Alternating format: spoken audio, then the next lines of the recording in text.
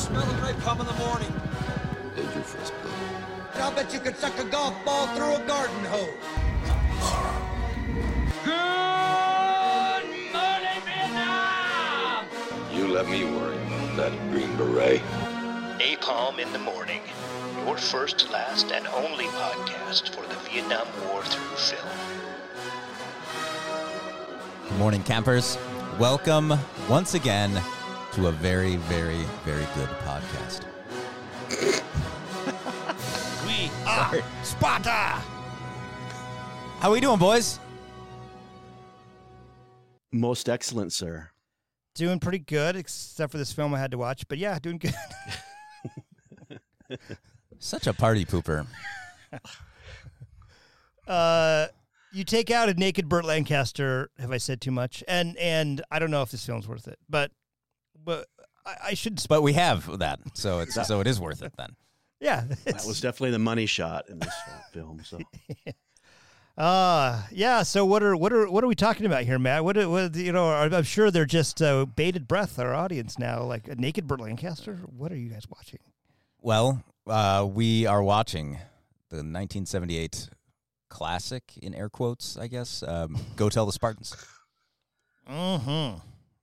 Yeah, this is and how this is a big budget blockbuster, sort of on the lines of Rambo 3 spending. Yeah, this is a big. No, it's to think that this came out the same year as Deer Hunter, Coming Home, and 1 year prior to Apocalypse Now. All of them dealing with Vietnam. And just the feel and the look of this one is, it sets it apart quite a bit from those other three that we're talking about. I think Bonanza had a bigger budget than this one. If I'm like one episode of Bonanza. Exactly. I mean, Troy, you were pretty convinced by the scenery, right? Like this felt like it was really cool. Yeah, it was really. I mean, it almost seemed like it was California, but wait, I think it was. Yeah. Is that better than Georgia? Or? Yeah, right. I guess there weren't any pine trees in this one, so that's cool. Yeah, this had all the feel of a kind of Magnum PI episode, or kind of in terms of like. It didn't even look that good. It didn't even look. Yeah, right. How dare you, Eric? It was very, very kind of like. I mean, I've seen Three's Company episodes with better sort of like staging, and like it was really. Well, you can tell they had budget issues when Burt Lancaster had to personally bail them out for $150,000 just to make sure they finished the movie. So, and that was selling his nudes, to. So. What was that website again, Eric? Yeah, I think it was. Don't listen to them. There's not anything you want to see online with Burt Lancaster. Whatever you do, do not Google Burt Lancaster's hog. Whatever you do. Don't do that. Just watch this film, and you'll get an eyeful.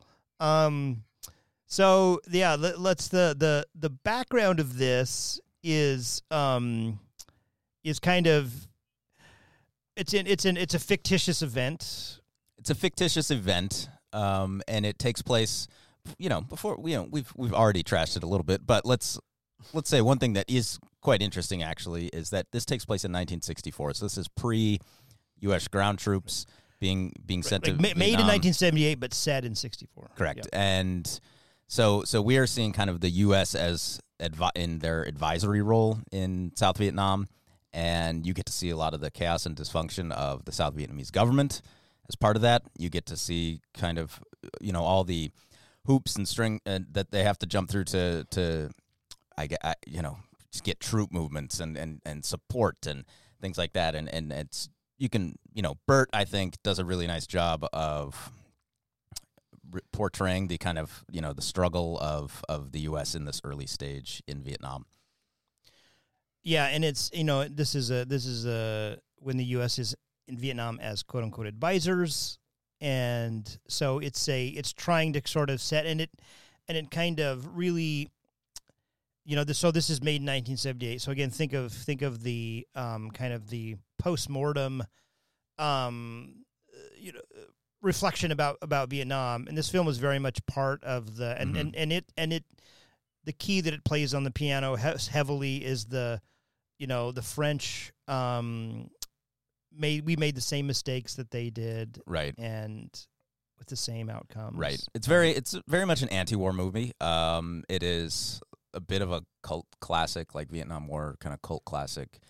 And it got, semi-favorable reviews. They weren't glowing or anything, but better reviews than I think you guys are giving it. So. Yeah, the novel is Incident at Muc Wa, that it's based on, and so this is sort of a script, and I guess I was reading that Loosely based. Yeah, loosely based.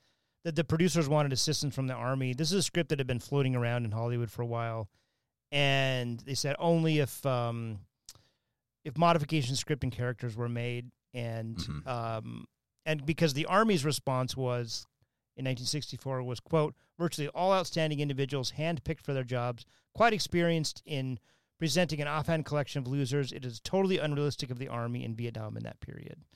So the Army did not like this book and this depiction. And I don't really like the depiction that much either. So Yeah, I'm gonna for agree different with reasons. the Army. Yeah, well, for different, the depiction is not that great, but yeah, it kind of it falls into kind of a kind of a police academy, like Who's the guy that does all the voices, the sound effects? Yeah, but like the characters are like one sort of Just like the police academy, there's just one black guy. There's one black guy. No, there's two in Police Academy. There is. Okay, okay, you're right. The one guy was like a football player, and then the other guy's the sound effect guy. Yeah, That's right. That was Too Tall Jones, or I can't remember. That's Oilers, wasn't he? Steelers, I think. Was he Cowboys. Steelers? Yeah. Or, okay, we've got three guesses. Yeah. One of those. Hey, hit us up on Twitter. What team did Ed Too Tall Jones play for? So, but it's this kind of like everyone has their one thing. One guy is sort of the spacey LSD freak. Yeah, which is just. One guy is the kind of naive idealist. They kind of they fall guilty of a lot of that in this movie. Yeah. So I don't. Well, should we jump in, and then let's we can jump in and provide historical context and things as we progress here. But so we're treated with an opening scroll, 1954. The French lost their war to keep Indochina, creating North and South Vietnam. Yeah, lost the war to keep their Indo-Chinese colonies, and those colonies became North and South Vietnam. Yeah. Okay. Faithful listeners to this podcast will know that that's pretty lazy history. Because there's only one colony in Indochina, Cochin China, which is, the far southern point of modern-day Vietnam. Annam and Tonkin, central and northern Vietnam, and Laos and Cambodia were protectorates. So let's get it together, people. This is basic stuff. I'm sure our fans have roasted them already. The North aided a rebellion in the South. U.S. sent military advisors to help South Vietnam fight the communists. I didn't get it verbatim. Is that? That is basically what I have.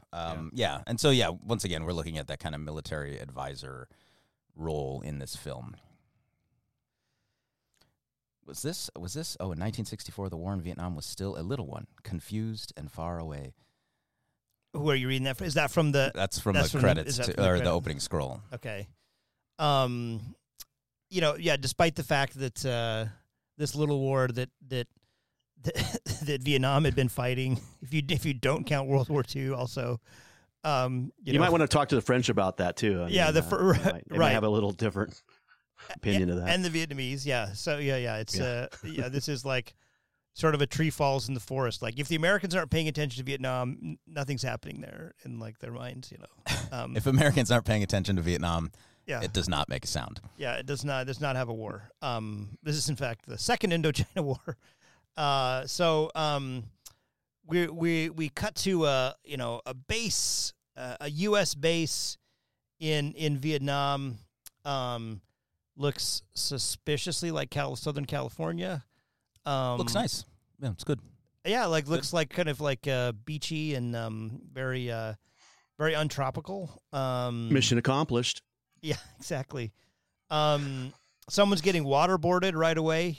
Yeah, his head's like he's. That's being more of a held under, swirly, guys. Come on, you don't want to give him that much credit.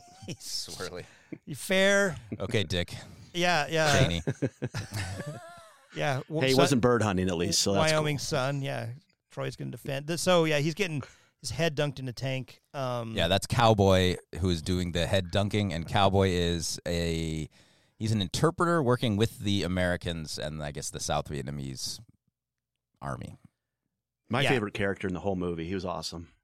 Yeah, he's a sort of very buff, Yeah, totally ripped. Asian American actor. Eric Tran, I think it's his name. I have to look in. I got it down somewhere, but he's there, kind of the kicking ass and taking names, and always hot under the collar. We're treated right away with a kind of Gran Torino level of ethnic slurs, right out of the gate. I am not, in fact, going to say them, but yeah, they really lean into these. Just in kind of everyday conversation, kind of. I mean, not in their defense, but that's probably an accurate. Probably pretty factual. Yeah. The way that the way that you dehumanize people in war is that you do that. So, right. Yeah, right. I'm gonna go skiing down this slope right now. Yeah, those are ways. You heard that word a lot. Those are ways that they quit dinking around. Yeah, there's constant ethnic slurs, and yeah, it's still jarring, but we'll have to debate this one, but it's yeah, maybe true to the military vernacular at the time. So we're at Military Assistance Advisory Group headquarters. And Bert is in charge there, it seems like. And so what is MAG? What is MAG? And military assistant advisory groups were sent to various nations during the Cold War. Thailand, Laos, Cambodia. Or just giving advice. Taiwan, Republic of China. And essentially the stated task of these MAG groups is to assist in training indigenous forces in conventional warfare tactics and facilitate kind of any military aid that the United States is supplying to them. And so they're seen as theoretically part of the diplomatic mission, not military, because there's in theory not a military presence in Vietnam. And Truman initially, they are initially sent in 1950 to supervise $10 million worth of U.S. equipment that's supplied to France, which within just a couple of years is at $350 million. And then even more after that. But the post-France communist insurgency in the South, the numbers are going to go up. 22 October 1957, U.S. MAG military advisors are injured in a bombing in Saigon. Summer 59, South Vietnamese military base at Bien Hoa was attacked by communist guerrillas and several MAG personnel were killed. And MAG is big in pushing for an increased U.S. presence in South Vietnam, an increased support for ARVN, which is the Army of the Republic of Vietnam, or South Vietnamese Army. And Kennedy will agree to this, increase military aid to $144 million in 1961. And, they work with the administration to plan kind of counter-insurgency plans, or CIPs, and they're mainly involved in kind of training, supporting ARVN against communist insurgency. And this is kind of what we're looking at in this film. 1961. And it's very tip of the spear kind of. These guys are real boots on the ground in terms of, and like you said, their presence, their military advice. Right, but they can't make big decisions. Send your ARVN troops to this place, or send ARVN is gonna have to sign off and do that. They can suggest.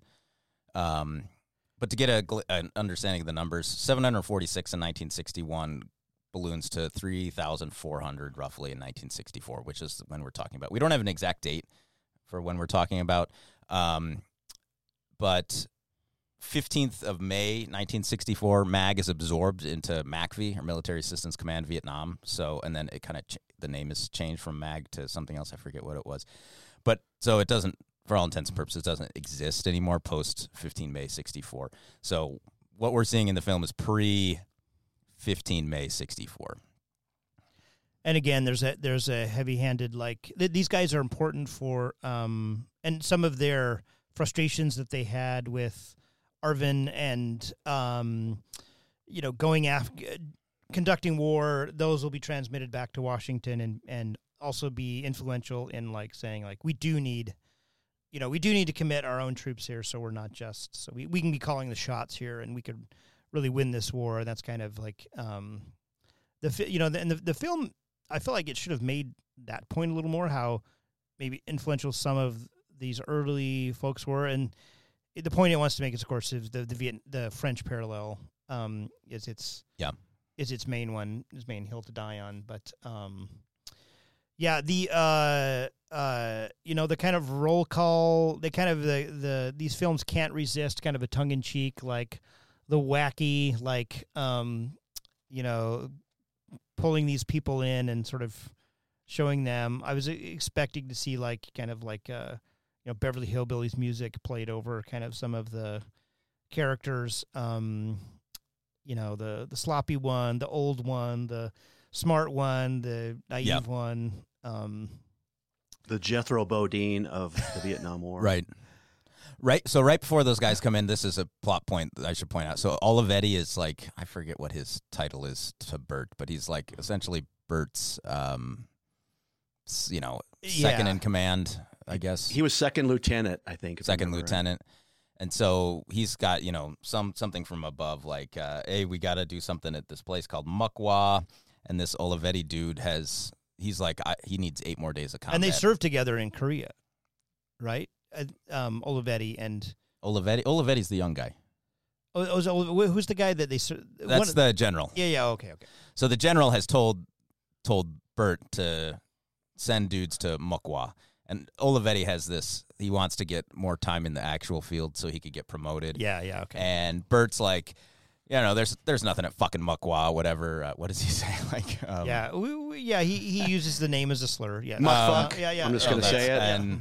And so he basically just says like, just make up a bunch of stuff about it because it has like no strategic value and we're not gonna actually do anything. So that's the report that he sends back to the general, and that's something's gonna happen because of that. But now and then we get introduced to these. Yeah. Does anyone have any favorite characters? I mean, I'll start. Mine is Abraham Lincoln. He's my least favorite, I think. The LSD consuming soldier.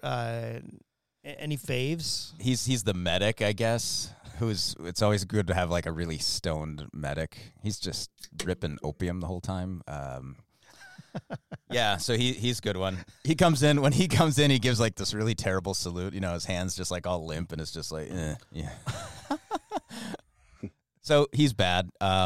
Hamilton is the second lieutenant I have written down. He's like, I would get my guys mixed up. Oh, okay.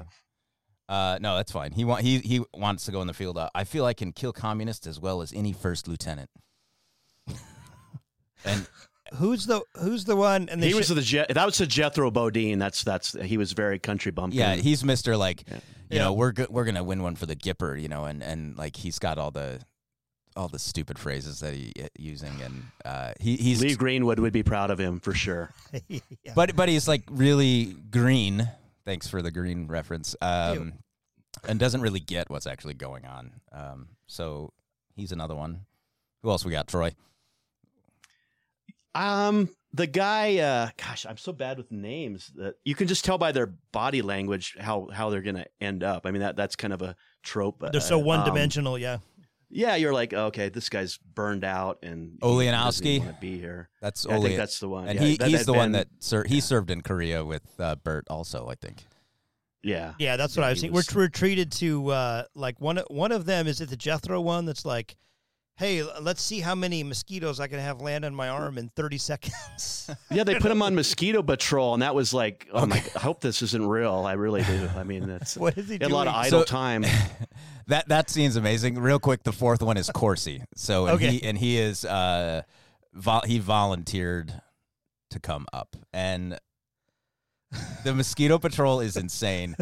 Lits himself, and they're like counting how many mosquito bites they get in 30 seconds. They count 23, and then they got to go to the next station, do it again, and the next one. And Corsi's like, Well, then I'll do it. I'll let the bugs bite me. And Hamilton's like, nope, I'm in charge of this. So I wouldn't ask you to do anything I wouldn't do myself. And so. What is happening? Well, then what the one guy says, well, maybe we'll get a Purple Heart for this. And I'm just thinking, or malaria, one of the two. I mean, Yeah, dengue fever. There's a lot of things you could get from mosquito bites. Good band. Dipshit. Yeah. Then we see Abraham Lincoln, just ripping opium bongs, and then they Olio. call amapola, which I had to look up. I have never I looked heard that up too. I have yeah. never heard that word. It's the name of the flower. The poppy amapola is the.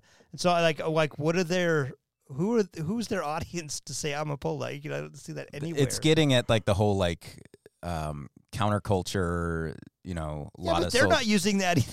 That word. But no, I know. But the opium use, why he's using it, which doesn't make a ton of sense because the heart. I mean, it's not to say no soldier was maybe smoking opium in '64, but it became more of an issue 69, 70, 71 toward the later years of the war, and I mean that's something you have to be introduced to in Vietnam. Yeah, and he's just coming in. How's he gonna have this background and I don't know the whole. He's already on smack. Yeah. Yeah, they just wanted. So he's doing that, and then he's a caricature. Olio is just pounding Jack Daniels, and so I have a bunch of winners here written in my notes. So it's just. Yeah, he's judging him for doing opium while he's down in a fifth of Jack. He's like, it was funny. I don't know, that was kind of ironic. Yeah. The base under inspection was the kind of again unnecessary to the story, but I felt like it was sort of some a sitcom plot. They come in they're checking it out and the higher ups and this is the general. Yeah, and he's using he uses someone uses we're trying to improve the esprit de corps, and he's like, don't use them French words, esprit de corps. We get it. It's the French connection you're trying to make over and over. Freedom fries. Oh, we do get some amazing phrases. Oh, he calls him out for sending the fake intel about Mokwa, by the way. All right, so let's hear a little. The general and Lancaster, they're gonna have a little chat about we've denigrated the French, and they say we're not gonna lose unlike the French did, so stop using them French words. And then we get lots more gems here. Other people, my command is spread thinner than the hairs on a baby's ass. So, what? So there's not a lot of hairs on a baby's ass. Is that what the implication is? And so, thinner hairs, I guess. Yeah. Oh, it's thinner. Yeah. Okay. Yeah, they're really trying to I don't know, this Don't rip on Bert. He's the saving grace of the movie, man. Yeah, I mean he's just doing the dialogue. Yeah, and so the general leaves, chews him out a little bit, and then we get some. This is his favorite clip of yours, Matt? Oh, it's one of them. Yeah. Let's take a listen here. Here we go. Old Hardnuts lays it on you, doesn't he, sir? Old Hardnuts lays it on you. Yeah, well, I used to be his commanding officer. Chewed his ass out. Ass for ass out. Ass for ass. Is that how the saying goes? I've never heard that saying. I don't know. I mean, my sphincter is really tight, though. Which is another phrase you'll hear later. Yeah. Maybe it's a premonition for later in the film. Now, we did some, because Burt Lancaster's naked in this, for the sake of our listeners, we did some Googling, and maybe that's where the ass for ass comment comes from. I'm just saying, right, but we don't want you to do that. There's an Easter egg. Don't do that.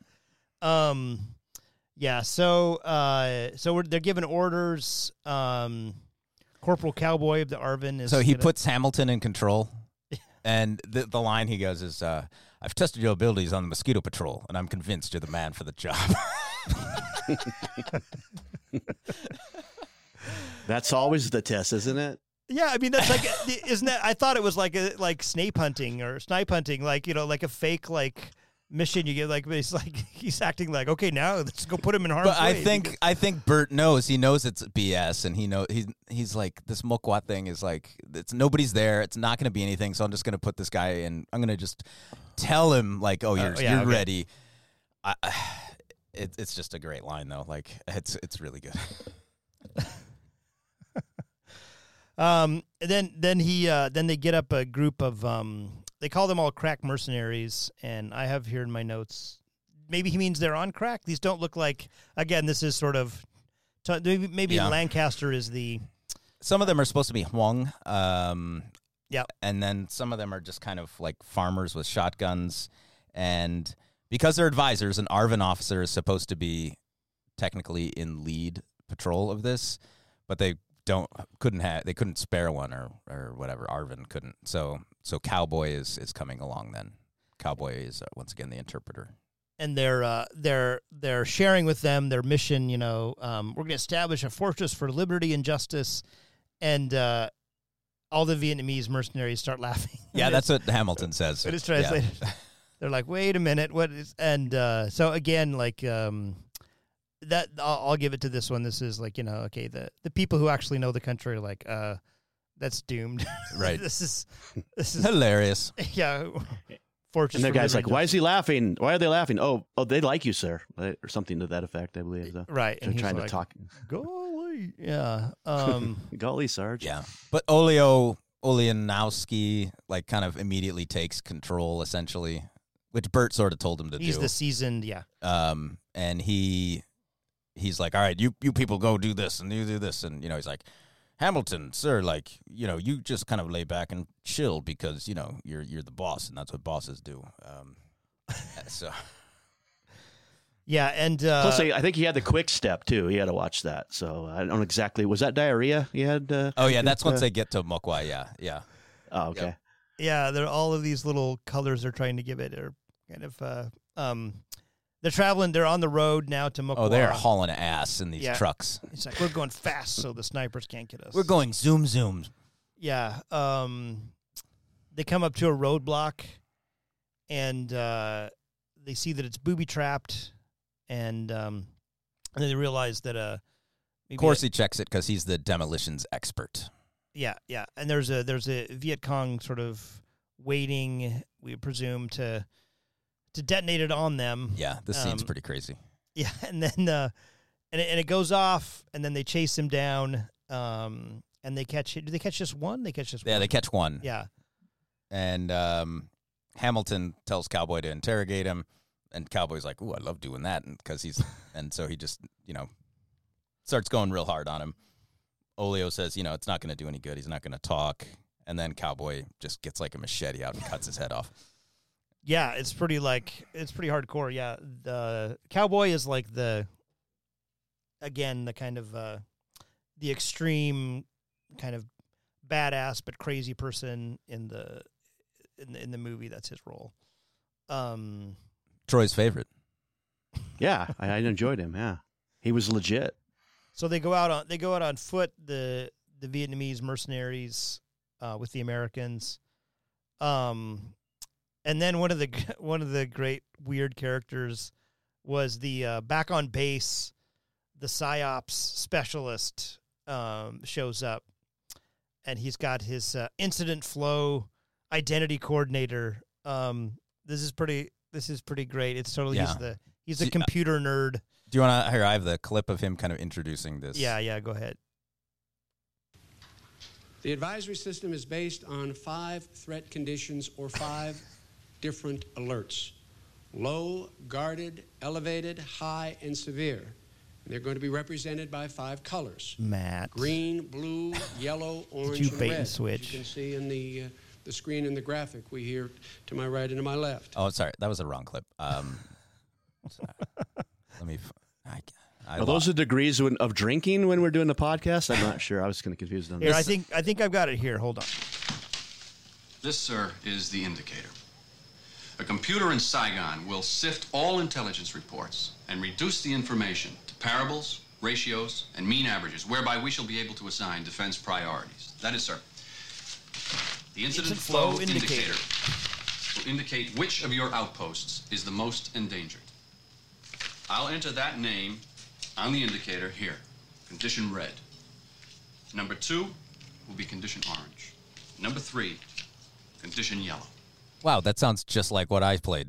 Yeah, what was your clip from, Matt? That was Homeland Security Secretary Tom Ridge introducing the terror alert coded color chart. Yeah, this is not the first time we've Americans have been exposed to the. That seemed to work out okay too. Yeah, sort of. There, like it worked for Smokey the Bear for like fire danger. That's true. In the park, yeah, you see that every day, Troy. Right? You drive past the. That's true. Right now it's moderate. And so you say to yourself, like, I'm not going to start a fire outside because it's on red. So. Otherwise you would start a fire? Yeah, like there's a. Troy should start on fires. The fire alert was only on yellow or orange. So I did my baby gender reveal party in the middle of the forest. Aw. Is that how it started? That's how one of them started, yeah. Don't do that, people. So he's the kind of buffoon, the nerdy buffoon in this, but like as I was mentioning the Matt, like, but he's actually right. Well, spoiler alert. Yeah, spoiler. Yeah. Sorry. The computers. The computers are right. Like data and intelligence. This was a huge part of Vietnam. They're crunching and trying to figure out where to put resources. And this is the first American war really that like really the service of big data is brought to sort of decision making in the field. These huge rooms that fill, the computers were the size of your house. So entire buildings, yeah, right. Punch cards, and it's pretty incredible. There's been a lot written about that, but but he's sort of that, and I was thinking like they're trying to make him out as the buffoon. Yeah, Bert's skeptical of him. Yeah, he's pretty funny. He's just like, what are you talking about? And then one of my favorite quotes, where are we? Vietnam, Penang, sir. Are you sure we're not in a loony bin? They're really. Penang had an interesting night there once. Yeah. In Penang, Malaysia. Yeah, there's not a... Yeah, let's not talk Troy, about Penang. You had an interesting night there? Troy, yeah. Do you want... I don't... You have some... I'm having a little PTSD. So... Eric, any interesting nights? Move along. I know Eric was involved in my interesting night. So Troy fought in Penang, and he's had some scars. I got a dose of the Tiger Balm in Penang, and kind of changed my life. Yeah, again, listeners, we're getting closer to Troy spilling the beans, so to be speak. A good time for it. Come on. Yeah. So yeah, we'll get closer to edging Troy. They're on patrol in the very special episode we'll have on patrol in Muc Wa. Yeah, they found it. Cowboy has some really intense running, and they're kind of coming up to it, and he kind of is going, kind of stealthily, but like he's just running very aggressively. I kind of like that. Yeah, kind of spastically. Yeah, it was very and like jumping down on the ground. Right. Yeah, but it's abandoned. There's nothing there. Choppers come in, bring them all their food and supplies and everything right next to the French cemetery. Interesting. Yeah, it's convenient. Right. There's not there's no symbolism there. They're looking at the cemetery with all these crosses, and then a soldier. So I speak some of the Francais, and yeah, Jethro's like, "Can you speak French?" He's like, "Fairly well, soldier." And he reads. Yeah, the sign referring to the Battle of Thermopylae. Made famous by the recent movie 300. Which is one of Matt's favorite films. Bad. Speaking of naked Burt Lancaster. Bad. Some great computer generation on that. Yeah. Yeah. Stranger, when you find us lying here, go tell the Spartans we obeyed their orders. Right, and so that what's interesting is like the story of 300 has been repurposed for kind of very different ends. For one, in this one, it's a fool's errand or a suicide mission that maybe and in another telling of the of the 300 that it's also a bloodbath, but it saves the day. Right, heroic stand. Yeah, and so I don't know if they're trying to just stop at the heroic stand analogy, because the kind of another theme I feel like of Go Tell the Spartans is the kind of the futility of all of this. Oh, exactly. They say the French did the same thing, foolishly went in with no chance of victory, and all they left behind is this cemetery. It's kind of it's the U.S. soldiers kind of looking into their future almost when they're kind of seeing this. So, Troy, let me ask you, if like a panhandler or maybe a hitchhiker offers you chocolate, does that really change, seal the deal? Is that normally I'm really fairly nervous, but when people offer me chocolate, they just win me over, and I just have to trust them. I'm like, wow, these guys really care.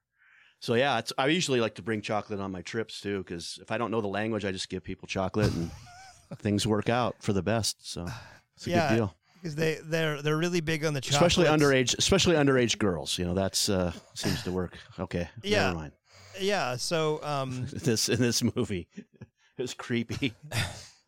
Yeah, so this starts, they're on a patrol, and Cowboy's like, smell pulled pork sandwiches. And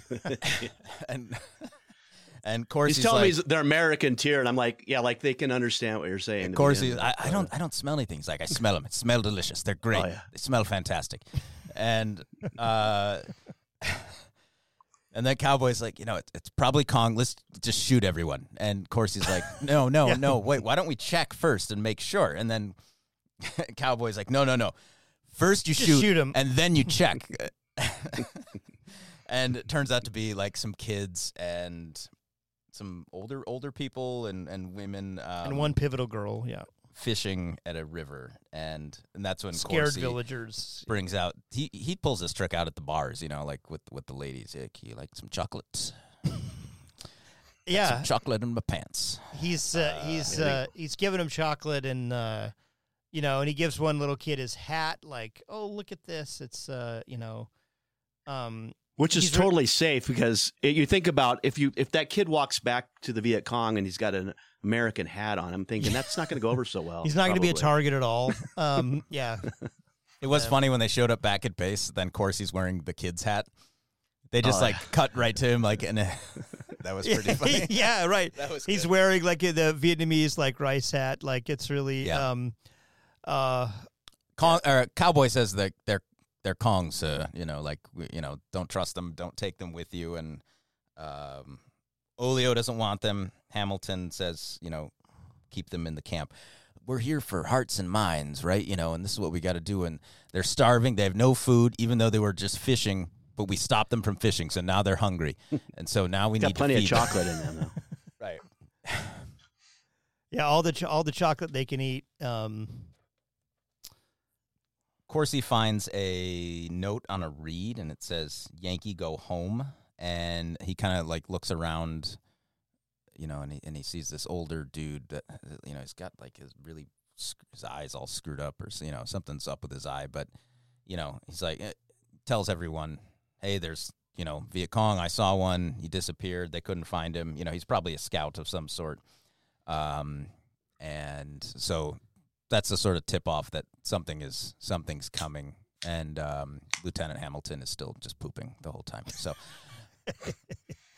yeah, he's a real useful character. Was it? He's got a case of the quick step. Yeah, he's got a case of the quick step. Yeah, he's it's going right through him, and then Had some chicken vindaloo, Extra spicy. So this is a scene with good old our buddy Abraham Lincoln. Oh, jeez. Do I have to stay for this? He's wandering around high On opium. and yeah, out in front of the embattlements there. The music is great too in the background. Yeah, exactly. It's like Peter and the Wolves.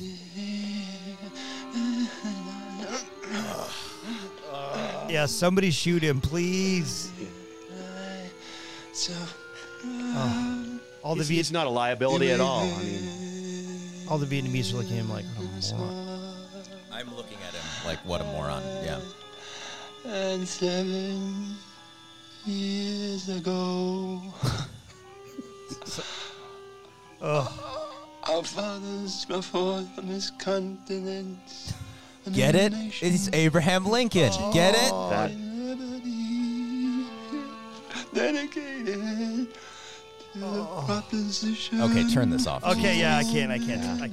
we got I it. We can't got take it. Oh, so, So he's climbed this like watchtower, and he's just giving this speech, like stoned out of his mind up The there. Gettysburg Address, man. And Maybe yeah, you've you know, heard it's it. a semi-famous speech. You can Google that, folks. Right after you're done with the Burt Lancaster nudes. That's gonna mess up your algorithm. And then Bertshog.com.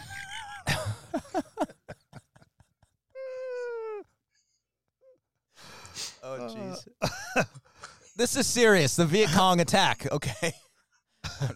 Yeah, he always gets blown up. Sadly, Abraham doesn't get blown up. Sadly, he survives. God, I was disappointed. God.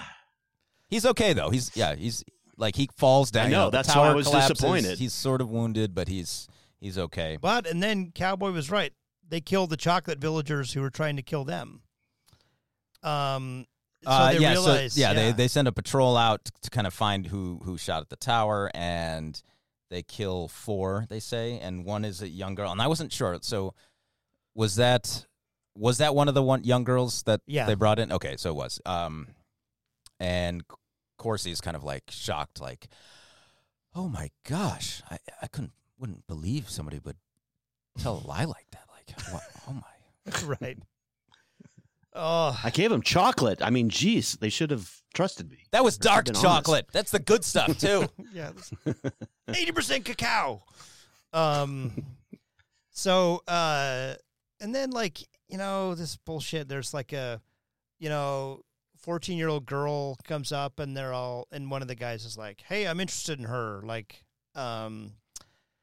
like it seemed ancillary to the plot as well. Like that was like a, that was cringe, that like, Hamilton? Maybe it was Hamilton. And yeah, but of course he's like, actually, she totally wants me, and she's 14, and Gross. and then Hamilton says don't touch her because Hamilton plays it by the books. I forgot. So I thought she looked older than 14, but yeah, She was at least 15, guys. Come on. Then they count the graves. I may be skipping ahead here, but they count the graves of the 300. And they said like, oh, there's like 287 or whatever. We won't lose. We're Americans. There's 302. They totally screwed up. 302 It was even accurate. Yeah, they were brave men, Corporal. They fought the battle and lost, but we won't lose because we're Americans. Oops. Well, back on the base, we find out that Troy and Burt Lancaster both share the similar things that allow them not to get promoted in the military. I've got an agenda for Pudenda. This is one of the weirdest parts of this movie, of a weird movie. Where do we start? Well, he says there's two things. There's two Well, things you I can like start in with this Pudenda. world. Two things I like in this world. One of them's booze. The other one's women. Yeah, okay. And he said like what? And he's like, you're probably wondering, I've been a soldier since World War I, and I haven't advanced yet. I know you want to hear this story, right? No, I'm good. No, yeah, well, I'll tell you. Oh, I'll tell you anyway. in the Pentagon. when they send you up the chain, they've got a secret vault where they check names, you see, and if you're on that list, you're not going anywhere. And do you want to know how I got on that list? You see him saying, like, I don't want to know. I'm going to tell you, okay? Troy, how did he end up on that list? Pudenda and booze were, definitely two big parts. But a very specific story. I believe it was a really good story. He was getting. I can say this on it's a podcast. Yeah, it's rated explicit. He was getting oral from the general's wife and the president and the general and the president of the United States. Of the United States, not just the president of, So that would do it. President of the universe. He fought her off as long as he could, but he just, after a while, he couldn't turn down the Pudenda. And he salutes the president of the United States while he's receiving pleasure. While receiving oral. Yeah, yes. and right. And she was not aware of the visitors to the... She had her back turned to them. So she did not stop with the act. And he saluted them. Did you say that? He saluted them as he was getting oral? Should have just given him a thumbs up, like... Yeah. Yeah, and 2 thumbs up. And the guy he's telling this to looks sort of scarred like we do, like, oh, okay. Hit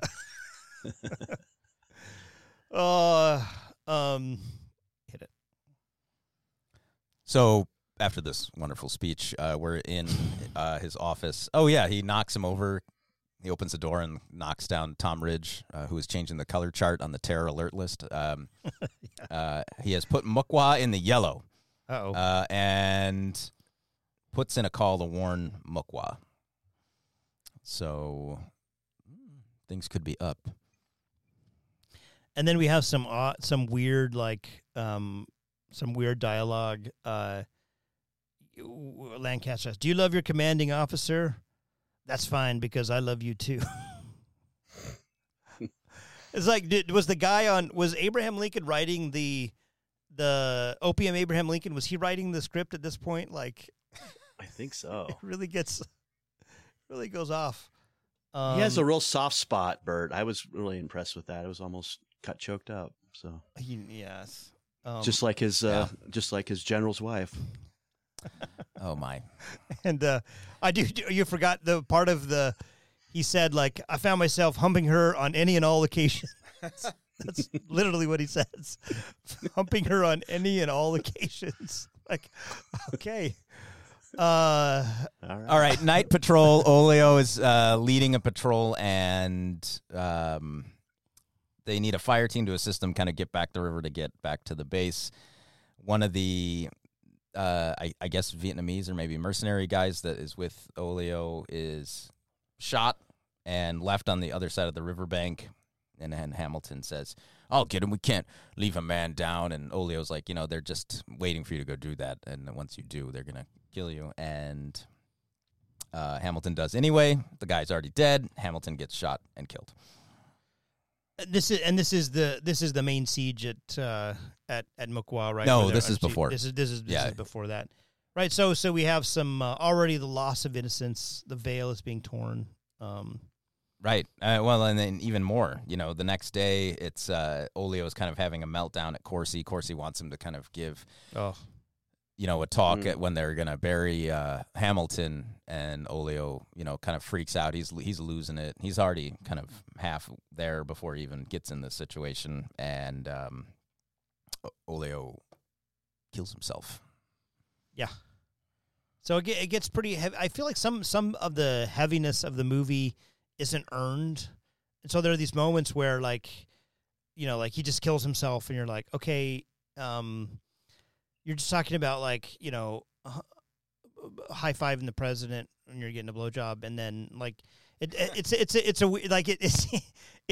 a lot of whiplash in this movie. Well, it's like there's two different stories happening like concurrently throughout the film, really. I mean, like, you have what's going on with Bert in Penang, and then you have what's going on out at Mukwa, and they're related to each other, of course, but you have to kind of keep track of that. So did they have a double funeral then that day? I don't know. When he killed himself with the other dude, they just is that what Corsi's joined them together? Corsi's going to be, oh, great, now I got to find somebody else to give the speech.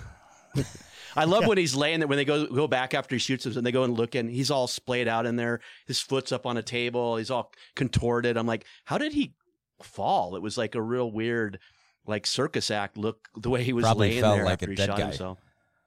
I guess, yeah, obviously, but it was just funny to me. I guess I'm maybe kind of that way. but Lincoln pushed him. That could be. Hey man, It looked like a setup to me. You ever tried this shit? He thought bugs were on him and jumped off of the Yeah, man. Yeah, I got the good stuff, man. So how do we get from there to Under Siege at Mokwa? Olivetti is promoted to CO of Mokwa, so he's Bert's number 2. He's Bert's buddy that Bert likes to tell, old lady stories to, and now he's gonna be in charge of Mokwa. And so don't be a hero if you can't get reinforcements. And so the alert system is now disturbingly prescient. It shows that there's trouble, and we see large number of Viet Cong assembling. Yeah. And they need reinforcements. And so getting back to the fact that they have to essentially ask permission from ARVN leadership to get them. Yeah. So he goes and meets with Colonel Min to ask for 300 ARVN reinforcements. And, Min is like, probably going to be another coup, in Saigon. So I kind of need the troops for when that happens. And that's historically accurate. After Diem is assassinated in November of Revolving 63, door. you have General Min. He lasts 3 months. Then General Khan takes over in a coup. So that puts us early 64. So maybe it's that coup they're referencing, perhaps. But, either way, right, there is this revolving door for a while in South Vietnam. So, yeah. The Wrath of Khan?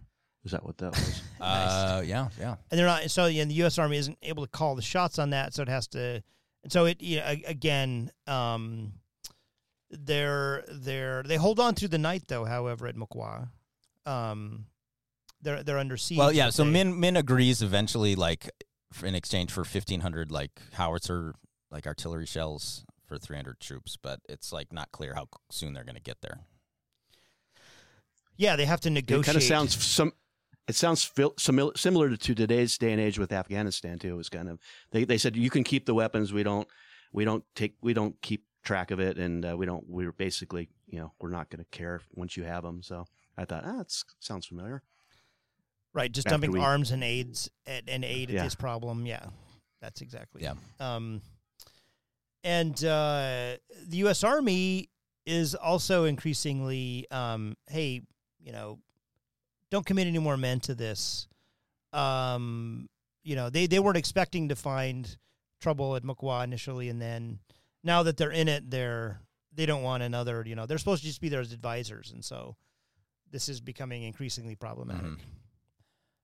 Mm-hmm. Bert has put in a call for air support. Or Bert hasn't. Somebody has put in a call for air support, but South Vietnamese government has grounded all the flights due to an impending coup, so it's not going to actually do it.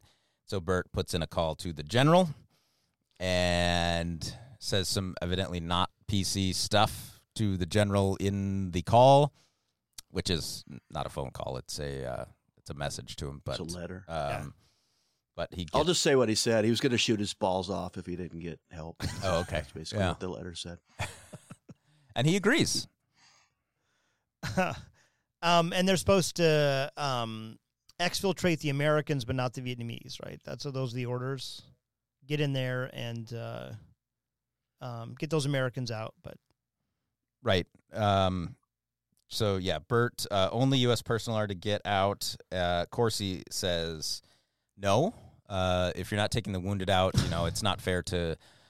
We brought them out here, dragged them out here, and then we're just gonna leave them. It is, we gotta help them out. But the pilot's like, whoa, I've got 4 people on board of this giant. It's not one of the small Huey helicopters, right? It's one of the big ones. And he's like, I'm way over the weight limit now with just you 4 guys. No, I cannot take any more. Yeah, I can't take any of those. You can use faithful ARVN, step back. That didn't make much sense to me. Well, no, I'm going to shit on your point here. He was the helicopter was leaking some hydraulic fluid, I believe, too. So was it leaking? That was, I guess, he was crawling under there, and but yeah, that was part of it. I think. But sorry. Still, they could have probably loaded a few people on there. They're 100-pound Asian soldiers there. They could have handled them. So. As some would say, it's their war, it's their country. I think they said that in the movie. Yeah. Yeah, and why not send multiple helicopters? By the way. Yeah. Right. And so when Bert and Corsi don't get on, how about put 2 wounded on in their place? Yeah, for sure. That's what I thought. I thought, well, leave Corsi here and put one of exactly. Replace them. Yeah, but they don't. Yeah. They just take like 3 guys. No. Many of the civilians are in fact VC, and Cowboy kills them. It's a Cowboy's really happy to kill people. Anyone who looks at him wrong. Yeah, the civilians have kind of put. But they were stealing ammo, right? Weren't they were stealing weapons, yeah. and they were gonna like bring them to Kong. They've got them under their shirts and stuff. And he kills all of them, and he gives Corsi like totally fucking called this shit, by the way. Look, and Corsi's like, whoa, you even killed the kids though. What about the kids, right? And then Cowboy's like, check the kids out. They're carrying stuff but too. But the 14-year-old she got loot. She got away. She's leading right? the assault. Yeah, the VC assault. Yeah. Okay. Well, yeah, she's missing. Yeah. Yeah. We'll see her later. They've mined. Corsi's used his detonation skills to kind of mine everything because they want to blow everything up to not leave anything for the encroaching enemy, and it was really weird. Like they set the detonators up to blow up all their stuff, and then it's like, okay, we've got 10 seconds, and then they like run out of the tent, but they like barely make it out before it like blows up. 3 seconds. Yeah. I was like, why not set it for 20 seconds? Like, just give yourself. And then you have Rambo with the C4, where it's like instead of 10 seconds, it's 10 minutes or not quite. Not quite that. Yeah, but, it usually takes longer, but in this case, it worked the opposite. It was. I thought about that. I thought like looking at like that actually looked kind of dangerous. Like they were the actors were really close to that fireball. Like. Yeah, way closer than you would see in a modern movie. And then they like dive behind cover, and then like stuff keeps going off because it's a bunch of different types of ammunition that like once it gets hot, it's gonna blow. And so it was like, just give it a little more time. Like it doesn't have to be immediate. Another 30 seconds will allow you to get clear. Right. So they head out of Mokwa, head out of the camp, and they want to leave before the howitzers come in. The ones that. Some of them ones that I think he gave to Min, right? He was going to provide cover from, I think so, yeah. From a distance. Yeah. And so they want to get to a road. They're going to meet eventually a truck convoy, take them back to Penang. Cowboy and a scout kind of give it the all clear, nothing ahead, all good, everything's fine, but they are ambushed. And, chaos ensues. One of the people in the ambush is that girl that was making eyes at Corsi earlier. One of the 14-year-old chocolate girl. Right. And Cowboy was right. Yeah. Cowboy is killed in the scene, and Corsi is hit, and Bert kind of grabs him and kind of ushers him away from the chaos. And Troy, you want to tee this one up? Yeah, I mean, it's do you have the sound bite? I mean, it's pretty classic. I think that we could go. It'll say it all. I think. Yeah, you ready? Take here you go. Yeah. So where you hurt, kid? I don't know. I feel blood running down my legs. Maybe you just crap your britches. I have very strong sphincter muscles, sir. I don't know if that was a challenge or what was going on there, but wrecked him, damn near killed him. I mean, that's all I got to say. So you're on your deathbed, you guys. Like, what were his last words? I have very strong sphincter muscles, sir. But he doesn't die. He doesn't, right? So those are. Well, we can see Bert has been shot kind of in the back as he's kind of carrying Corsi away, and we don't know this until the camera kind of changes its angle a bit, and then he has one of those like super dramatic death scenes, where he kind of like picks up his gun and he's gonna start shooting, but he's too weak and he drops it, and then the heavy breathing and then the head falling to the side and everything. Very, very, very very dramatic. Definitely a professional actor for sure. Old Burt, he did it right. Was it less dramatic than the what's the film where the guy rolls down the hill and breaks his back, and they decide they're going to kill him? Princess Bride. No, one of the ones we watched anyway. But anything Platoon, you wish. maybe? No, where they no, that was Hamburger Hill.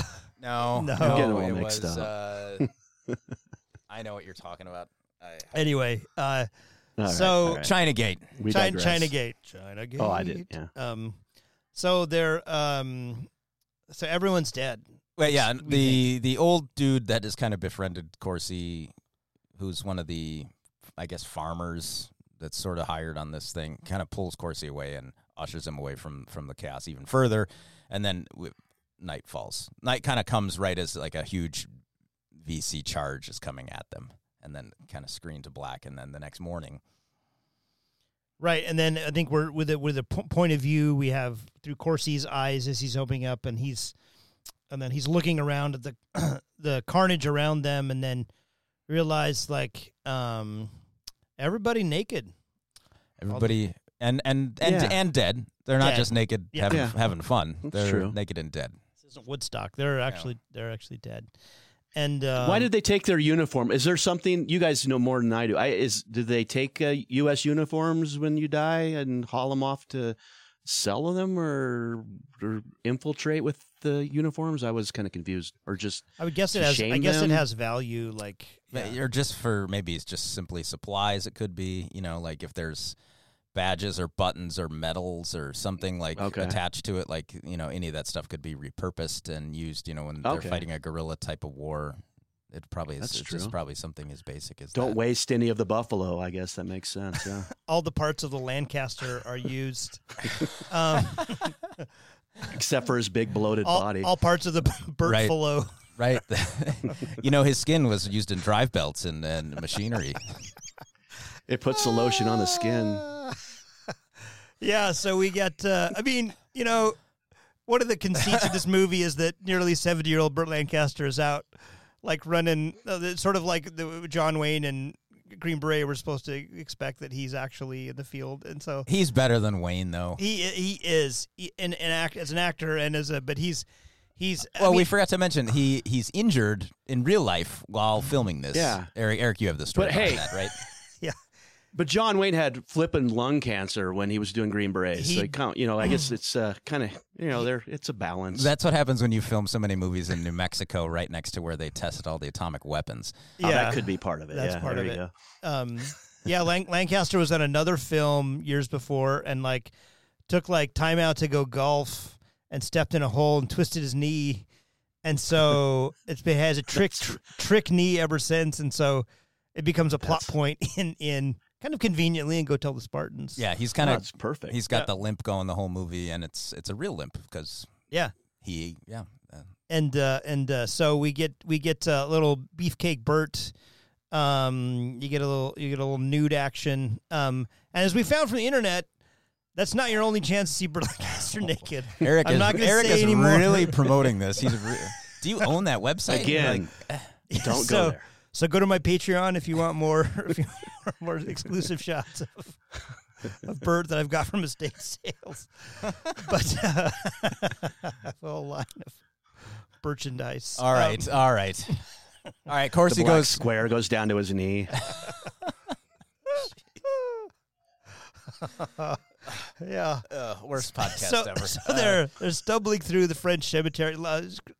Corsi's back is in the cemetery. The cemetery is kind of partially destroyed. The camp is destroyed because the artillery did come. You could sort of see it coming in the distance. It kind of raised some of the graves too. The bombs kind of pushed up some of the cemetery. It looked like there were. Yeah, it's very Halloween. Yeah. You see our old friend, the Vietnamese scout with the one eye. Old Patch. Yeah. Right. And he looks like he's injured. He picks up his gun like he's going to shoot Corsi, but he once again, just doesn't have the strength to pull the trigger and kind of drops the gun. So what do you think was the symbolism? Because he was in at the beginning and then at the end, and like what you? I mean, he was a scout, but it just feel like there's some sort of symbolism behind that dude, and I don't know what it is. I thought I'd ask you guys. Anyone? Yeah, that's I don't know. It's symbolically, I'm not sure. I'm never good with symbolic stuff. Like, is he a metaphor? I don't know. Is he a it just metaphor seemed kind for of the random Vietnamese to me. people or something? Well, I I think it's don't know. a statement. They old, young, anyone could kind of be recruited and be supportive of the Vietnamese Viet Cong side cause in the South. And so he was patriotic until the end. He was so old. He was like, I want to serve, but I can't lift my rifle quite. It's a little heavy. Could be. Maybe. Who knows? Maybe he's sort of, maybe he's sort of forced to. Maybe he may have lost his eye from the Viet Cong. You don't know, but there were certainly. It could have been out golfing with Burt Lancaster. He could have hurt his knee, hurt his eye somehow. It could have been. So Burt steps in the hole and shanks his drive and hits the dude in the eye. Exactly. It's like this becomes the Happy Gilmore. I'm not sure how many Asians were allowed on golf courses in the 1960s, but not very many. Yeah. So and so then it leaves with the kind of the focus on the graveyard and the crosses of the 300 plus. Yeah, and Corsi says, like, I'm going home or something like that, and then credits. Yeah, and so, this was Go Tell the Spartans coming in at 1 minute, 54 seconds, 1 hour, 54 minutes, 25 seconds. That was a short movie. Yeah. I wish it was 1 minute, 54 seconds. And let's I think it's now time where we give some dong rating. Troy, where do you come down? Where are you landing here on the Go Tell the Spartans? The Vietnamese currency, of course, the dong. Yes. Well, it's I would say 3, but because of all the education, I learned pudenda. I learned what I'm going to go get my ashes hauled. Google that shit. I learned another name for opium. Okay. I learned a lot, so I'm gonna give it an extra 3/4 points, so 3.75. That's probably higher than the two of you, but that's what I'm going with. So. Cut the mustard and don't fuck around. Lots of sayings in this. There you go. What do you think, Matt? I'm going to be a little more generous than Troy, and maybe you too, Eric. I thought that there were several issues with the film on its good points. I thought Burt did a pretty good job he's a great actor, yeah. And many of the other actors were not very good, I will say. The scenery, cinematography, a lot of that left a lot to desire. The plot, I think, is interesting to get to. It's something different, something we haven't covered. We've covered a ton of these movies, and this is something we 65 to 75. Yeah, this is something we haven't touched on yet. So I think it's interesting in that respect. And so and the anti-war commentary in the film, I think, in 1978, I think is probably fairly powerful. I'm gonna go 5.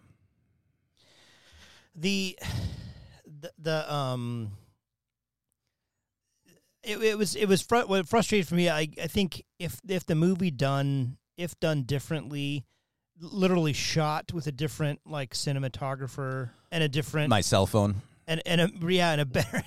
Like, it was so hard for me I wanted to like the film way more because it was this kind of, as you said, it's an interesting time period that far less is known publicly about, and then you have a great actor like Lancaster. But it was so hard to again, it came across much more like a TV movie than anything else. That constantly took me out of it.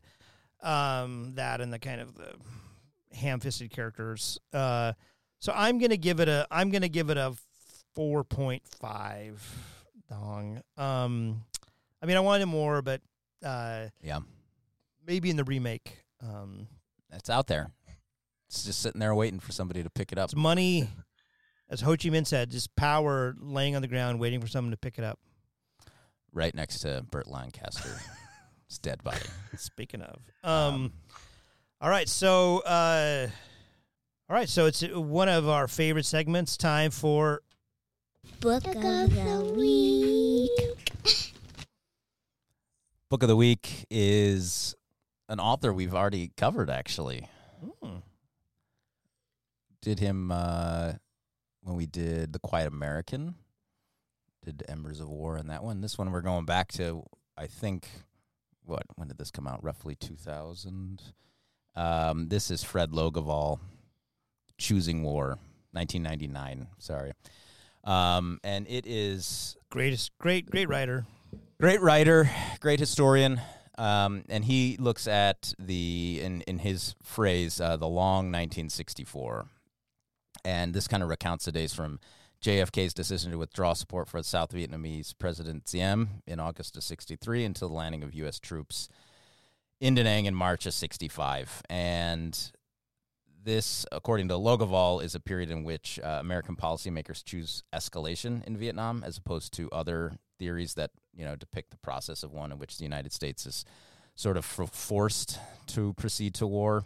He presents kind of an internationalist, maybe as well as internal perspective on the decision-making process and kind of the culmination of the war that would last for 8 long years after that. And, it is like his other stuff, it's really, really well done. I mean, in terms of diplomatic historian, he's kind of top of the heap.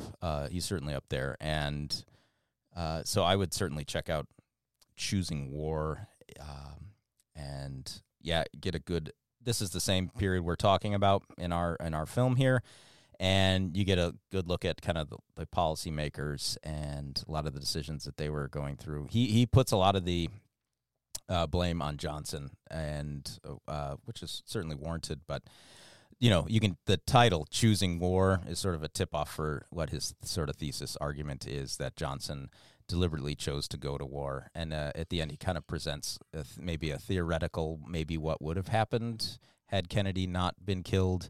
I am not 100% swayed that Kennedy would not have done the He was same. no pacifist. No, yeah.